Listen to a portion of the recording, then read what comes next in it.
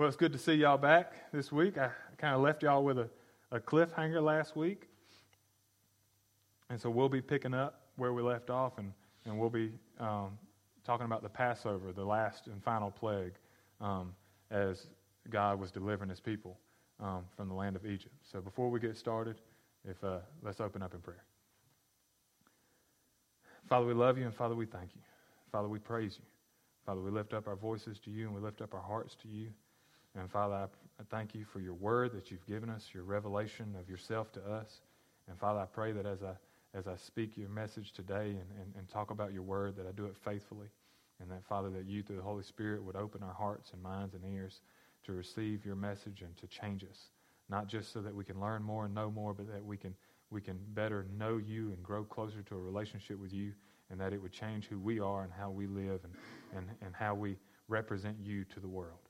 And Father, we thank you for your forgiveness and the price that you paid, and that's what we're talking about in this message today. And Father, we look forward to next week as we participate in the Lord's Supper as communion together to honor that sacrifice, that ultimate sacrifice that you made with your firstborn Son. Father, we love you and we thank you. In Jesus' holy and precious name we pray. Amen. So we've been working our way through the Bible this year, which I've really been enjoying. And as we've gone through creation and how we've been made in God's image and that we represent him, that we're made to be like him, and so therefore we're to get to know him and to be like him and to represent him to the world around us. But we fell into sin and ruined everything. Thankfully, we have a God that loves us, and he knew we were going to do it beforehand, and he counted the cost, and it was a very high cost that was going to have to be paid. And eventually he realized that he knew from the beginning that he was going to have to pay it himself. And when he weighed it all out before he brought anything into creation, because he's known everything from the beginning, he weighed it all out and he said yes. He decided that it was worth it. He decided that you were worth it and that he created you, knowing that you would sin against him, knowing that he would have to pay the price for your sin to have a relationship with you. But having counted that cost, he believed that it was worth it. And that's why we're here, and that's why we're still here. That's why he didn't give up on us with Noah's flood or with the Israelites coming out of Egypt. As many times as we, being in God's shoes, we would have given up on us, he didn't. And that's because of his love for us. And so last week we talked about the Exodus, and we talked about Moses and how God was chose Moses to lead his people out of Egypt, and how he spoke to all the people from the mountain, and everyone heard his voice speaking to them. And they were all terrified because they knew how sinful they were and how holy he was. And so they asked Moses, no, Moses, please, just you go on the mountain and you talk to God, and then you come tell us what he said. We don't want to hear directly from him anymore because we're afraid that he may consume us. And so you be the spokesman for God, between God and us. And that's where the prophets, we see the prophet system that God originated, and God said that the people have spoken well. And so from that point on, God said, okay, I will speak to a person, a prophet, and then that prophet will tell you what I said. And Moses was that prophet. And Moses did a great job. I'm sure he did better than any of us would have done in that situation. And as much stuff that he faced, he did a great job. But we see that even he was not perfect. Even he failed, and even he needed a Savior. And so we started working through the plagues, and we talked about the first plague. The first plague God sent against Pharaoh was turning the Nile and all the water in Egypt into blood. Remember that? 80 years prior to this, the Pharaoh of Egypt filled the Nile with the blood of the Hebrew boys in an attempt to make sure that they always served him. And one of those boys became his grandson, and now him and his brother are being used by God to remind the Egyptians of the blood that they filled the Nile with by turning it all to blood throughout Egypt, so that everyone would be reminded and confronted with their sin and the murder of the innocent children made in God's own image. Remember that? Well, after that first plague, he followed it with 9 more plagues: frogs, gnats, swarms of flies, the death of livestock, boils, hail, locusts, darkness, and finally, the death of the firstborn male. Now, these plagues were direct attacks against the Egyptian gods and against Pharaoh himself. The Egyptians worshipped several gods who were responsible for different aspects of Egyptian life. Okay? This was the life that they lived. Happy, not Happy, but Happy, Hapi, was the god of the Nile. That's the god that the Egyptians worshipped. The god of the Nile was Happy. Ra, anybody know who Ra was? The god of what? The sun. So the Egyptians worshipped Ra as the god of the sun. They had many gods that they attributed to different aspects of their well-being in life. So for their crops and different things that they were counted on, the rain, all these different things, they had different gods that they worshipped for all of this. They even eventually worshipped Pharaoh himself as a god. Well, God showed the Egyptians and all the other nations who heard about what he did to deliver his people that he alone was God and that all other gods were powerless against him. He said in Exodus 12:12, I will pass through the land of Egypt on that night and strike every firstborn male in the land of Egypt, both people and animals. I am the Lord. I will execute judgments against all the gods of Egypt. So we see right here that God said that my plagues, all the different plagues that I did, and ending with this last one, I am executing judgments against all of these gods. All these people, the Egyptians believed that Pharaoh, he even called his own sorcerers and people to conjure up these miracles. They were counting on their own gods to protect them against these plagues. And God was showing them, no, your God is powerless. The God of the Nile is powerless. The God of the sun is powerless. God made it dark for 3 days. The darkness was so thick that nobody could move and go anywhere. The God, Ra, the sun god, where is he for 3 days? He's powerless against Yahweh. And God executed his judgments against all the gods of the Egyptians, not only for the Egyptians, but so that the Egyptians and all other nations would see that God alone is God. He said in Exodus 14:4, I will harden Pharaoh's heart so that he will pursue them. Then I will receive glory by means of Pharaoh and all his army, and the Egyptians will know that I am the Lord. So the Israelites did this. Now, I don't want you to miss this, because, and I get it, and I want to go ahead and say I get it. When you read verses of God's wrath, when you read verses of God's judgment, it always makes you just like, that's tough, that's hard. You know, we don't like those verses. That's why a lot of places you go, they're not even going to preach on these verses at all. My point is, you in your own life, don't skip the Bible. Don't not read it because it says things that rub you the wrong way or make you cringe or things that you don't like. Because you'll miss the flip side of that. And I'm going to talk. I'm leaving it for now, but I'm going to come back to it more later in the sermon. But you'll miss the flip side of this. What he's doing to Pharaoh and eventually Pharaoh's army when they chase them into the Red Sea, he's doing so that all the Egyptians will know that he is Lord. So imagine his perspective. Imagine sitting in God's shoes. And this whole great nation has abandoned you. None of them worship you. None of them know you. They've all gone off to chase after and follow these false gods and worship after these false gods. All these Egyptians God desires to have a relationship with. He desires a relationship with all these people. And not just the Egyptians, all the other nations. And so, yes, we do see his judgment and we do see his wrath. But we also see, he tells us what his purpose is. And it's to save everybody. It's so that everybody would turn to me. And everybody would return to me as God, as they were in the beginning. I love the Egyptians. And I want them to come back to me and realize that all these gods that they're counting on aren't real. They can do nothing. That I'm here. I'm real. I can save them. I want them. Exodus 14:17 and 18 says this. As for me, I'm going to harden the hearts of the Egyptians so that they will go in after them.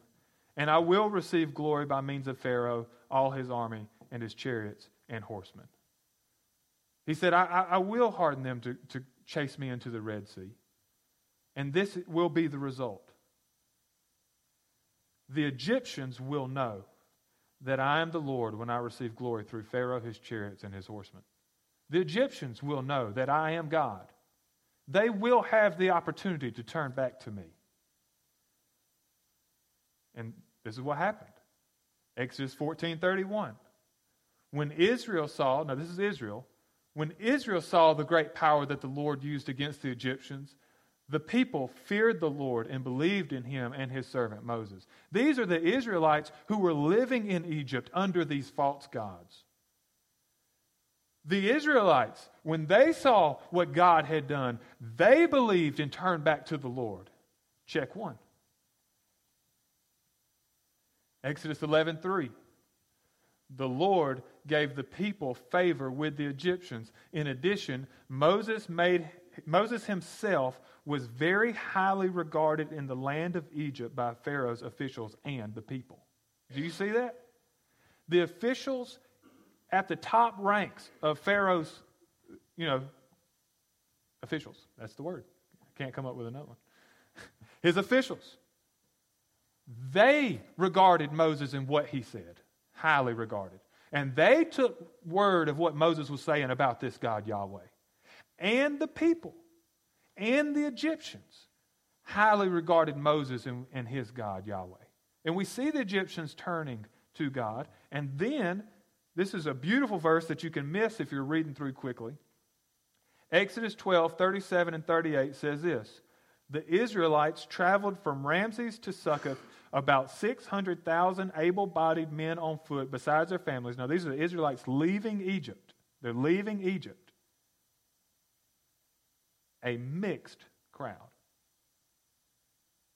A mixed crowd also went up with them, along with a huge number of livestock, both flocks and herds. The Israelites left, and some Egyptians went with them. The Israelites were drawn out of Egypt, and some Egyptians said, yeah, I'm going with that God. I don't care what I got to do. I'll serve y'all. I'll be your servant instead of you being mine. I'll be your slave instead of you being mine. I don't care. I'm going where your God's going. I'm not staying back here with all these powerless gods that could do nothing. That's beautiful. We see that God was accomplishing what he had set out to accomplish. The final plague was the death of the firstborn male. The first plague was a reminder of Egypt's killing of the Hebrew male children, and the last plague was God's killing of the Egyptian firstborn male children. But there's some big differences. One, God isn't killing all of the male children, just the firstborn males, people and livestock. But unlike Pharaoh, who killed all the Hebrew boys, were ordered to all them be killed, God would allow you to redeem your firstborn males by sacrificing a 1-year-old spotless goat or lamb. He would allow you to redeem your child. Anyone who would trust God to accept the proper sacrifice could have the lives of their firstborn males spared. But the Israelites, and this is important, this was a judgment against the Egyptians, but the Israelites were not spared.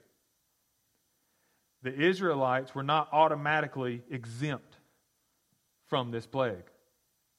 Even though the judgment was against Egypt, the Egyptians were not the only people who deserved death. All people deserve death, if we're going to just be honest about it.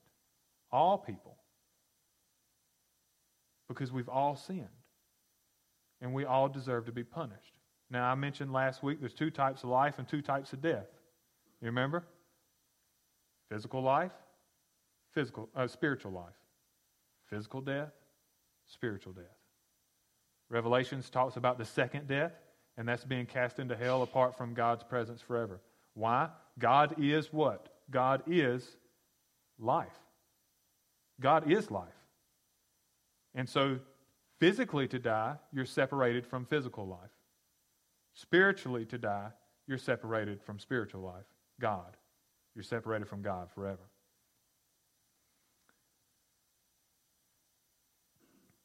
Romans 5:12, therefore, just as sin entered the world through one man, and death through sin, in this way death spread to all people because all sinned. Romans 6:23, the wages of sin is death. So the Israelites were told they too must sacrifice a lamb and wipe the blood on their doorposts. And when the angel of death came to their house and saw the blood of the sacrifice, the angel would pass over that house and spare the firstborn males. In this way, God was showing his people that even though we all deserve death, God will accept a sacrifice in our place so that we can live. But the people will eventually learn that the blood of bulls and goats is not sufficient to completely atone for your sins. There must be a greater sacrifice. We read this in Hebrews 10:4. For it is impossible for the blood of bulls and goats to take away sins. So even though God would accept a sacrifice in faith for your forgiveness and atonement, the blood itself of the bulls and goats did nothing to take away your sins and atone for your sins. The blood of those sacrificed animals itself did nothing. What was he honoring? Your faith. Doing it in faith. The Old Testament, it said those who live by faith. You will live by faith. Okay? Old Testament saints were saved by their faith. New Testament saints were saved by their faith. Old Testament, you were saved by faith. New Testament, you were saved by faith. Old Testament saints who had faith walked in obedience. New Testament saints who have faith walk in obedience. They obeyed God, sacrificing the animals in faith. And God honored their faith because he knew that a sacrifice that would be sufficient would one day come. And in the New Testament, we're not looking forward to that sacrifice. We're looking back to that sacrifice. He saves us by grace through faith in the sacrifice of Jesus Christ. We place our faith in the sacrifice of Jesus. God spared the firstborn males of those who placed their faith in him for their salvation by allowing them to be redeemed by a substitute. But he would not spare his only son, who willingly sacrificed himself for the forgiveness of our sins. And there's the difference. Hebrews 9:12, talking about Jesus. Jesus entered the most holy place once for all time, not by the blood of goats and calves, but by his own blood, having obtained eternal redemption. Jesus chose to sacrifice himself. His life was not taken, it was given. Now that is crucial. That's key. Jesus' life wasn't taken, he gave it. It was his choice. And that's what's I'm going to come back to in just a minute. But let's run through some of these verses. John 10:18, Jesus himself said, no one takes it from me, but I lay it down on my own. Jesus said that. No one takes my life from me. I lay it down on my own. Why is it that no one took Jesus' life? Because they couldn't, if they wanted to. Jesus said, I can call 12 legions of angels to protect me if I wanted to. I could command you to be whatever I want to command you to be, and you would be it. I could command you to be gone, and you'd disappear. Because creation bows down to my words. Because I spoke creation into existence, Jesus did. The Scripture says that Jesus created all things in the beginning. He said, no one takes it from me, but I lay it down on my own. I have the right to lay it down, and I have the right to take it up again. I have received this command from my Father. Isaiah's prophecy. Now, Isaiah's prophecy is a little bit long, but I really want to go through it. Isaiah's prophecy of the Messiah said that he would willingly submit himself to death, bear their sin, and intercede for them. Isaiah 53:12. Therefore, I think I've got this in here twice, so forgive me. Therefore, I will give him the many as a portion, and he will receive the mighty as spoil, because he willingly submitted to death and was counted among the rebels. Yet he bore the sin of many. Ephesians 2:13. But now in Christ Jesus, you who are far away have been brought near by what? The blood of Christ, his sacrifice.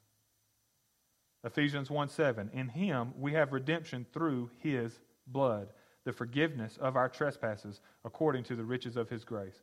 His blood declares us righteous and will prevent us from facing God's wrath against our sin because Jesus faced God's wrath on our behalf.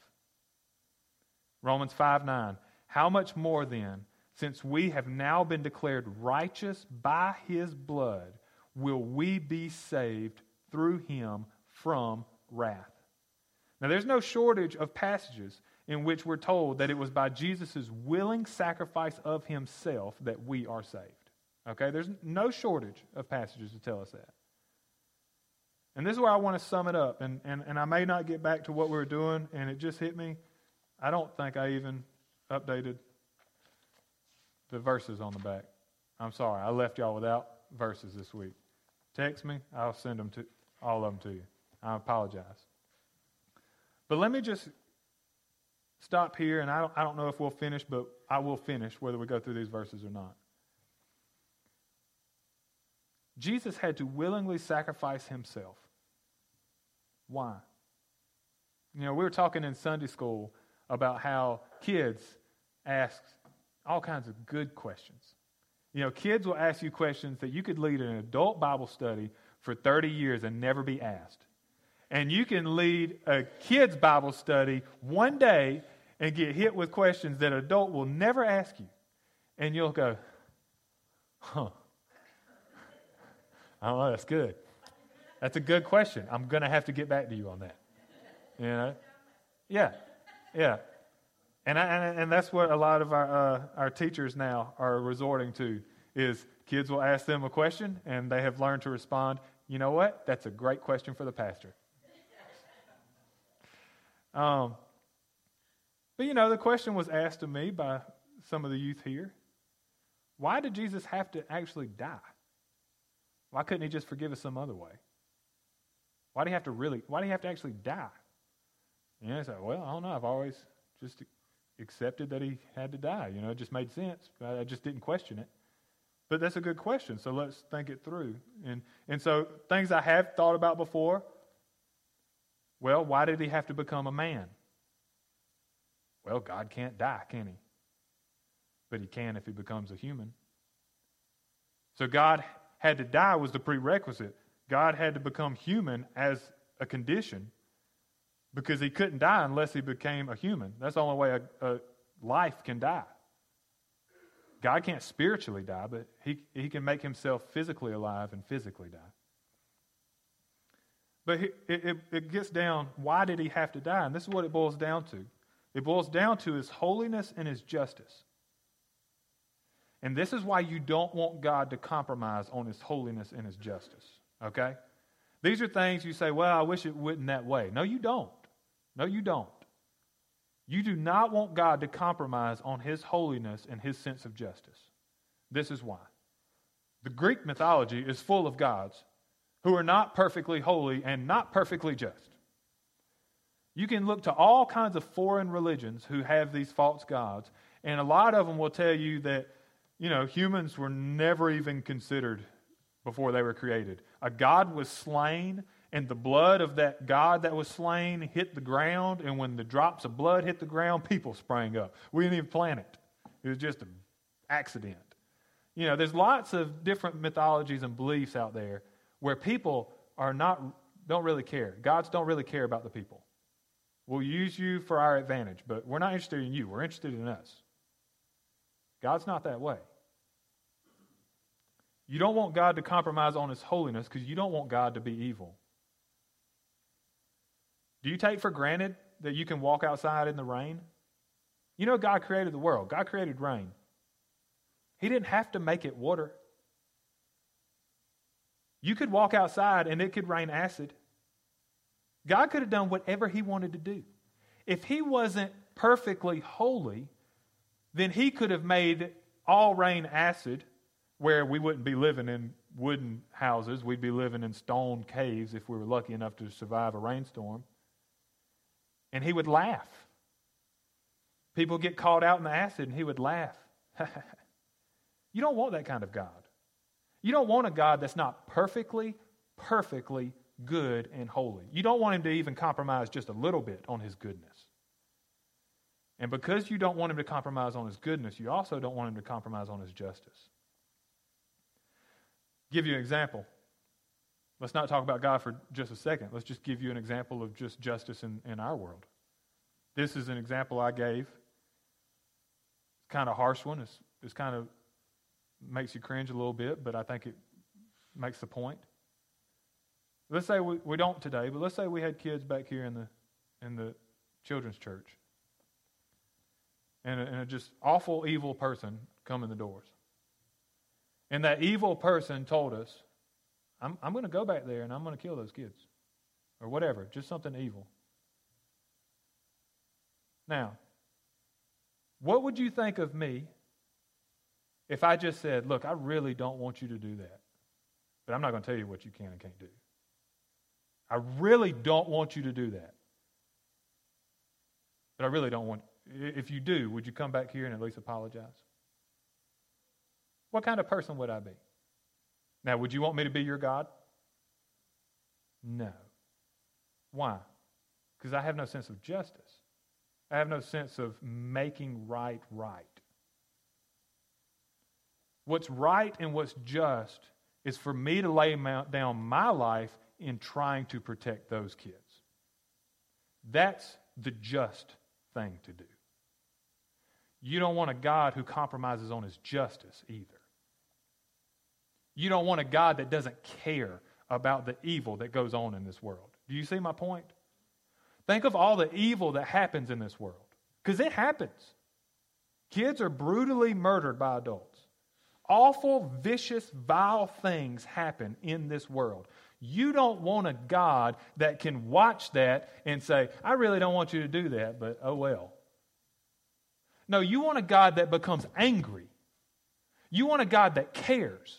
You want a God that loves that child.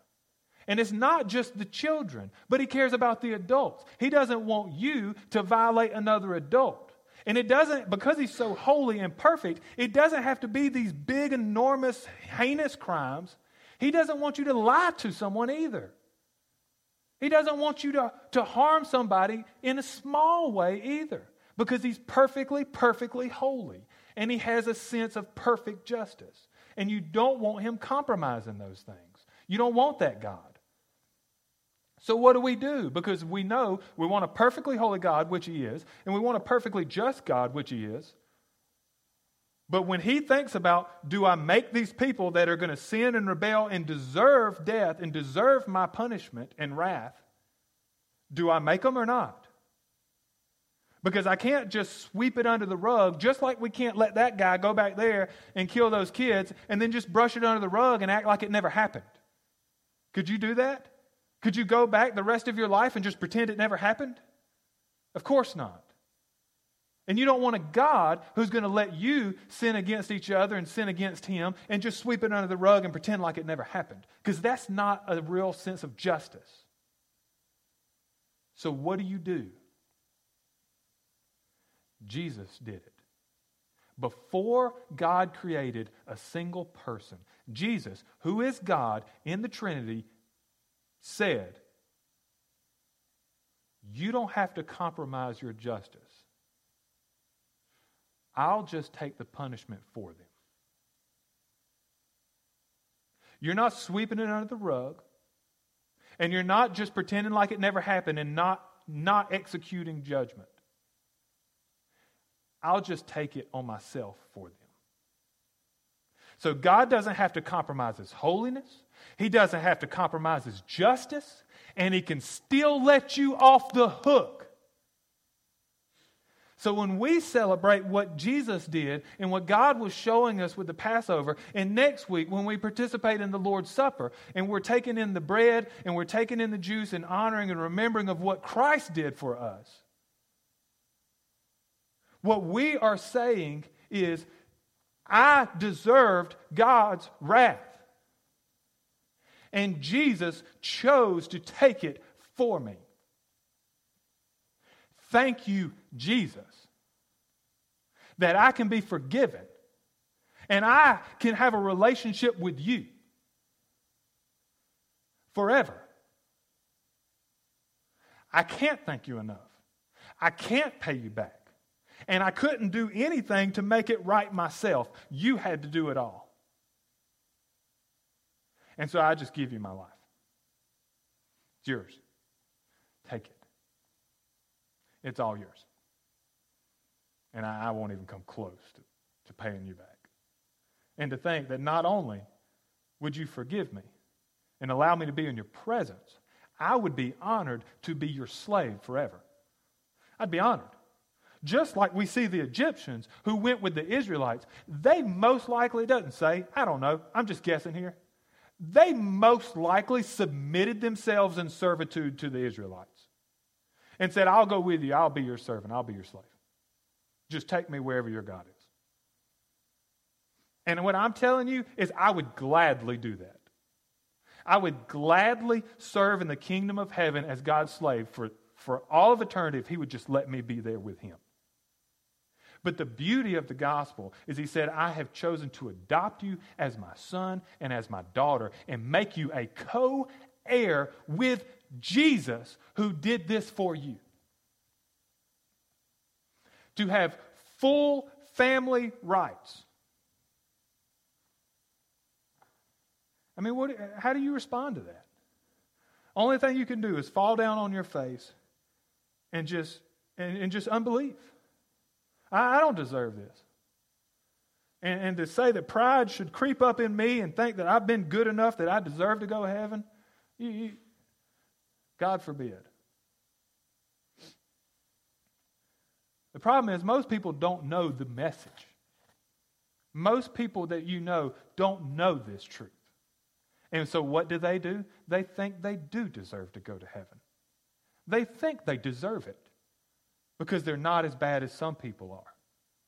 They think, I think I'm a pretty good person. I deserve eternal life with God. And the truth is we don't. We don't deserve what he's paid for us. We were bought at a price.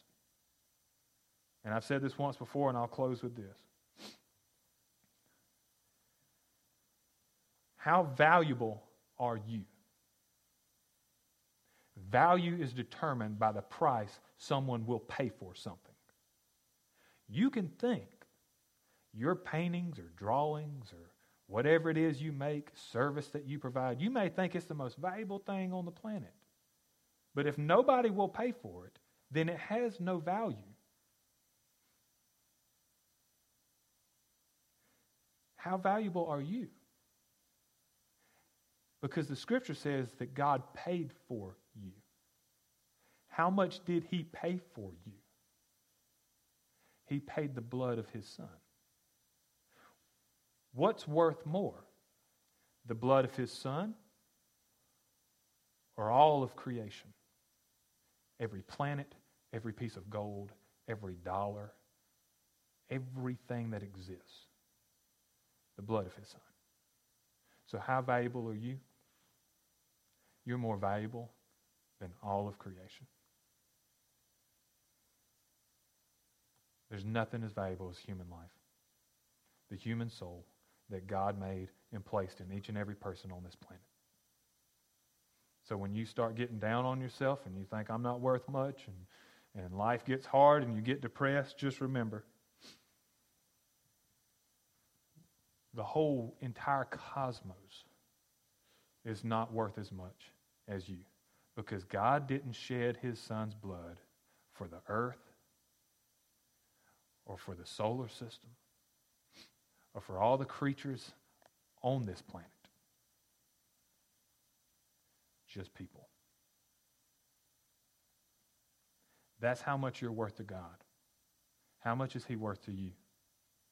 Have you made that commitment with your life to follow him and give him everything you have the rest of your life, day by day?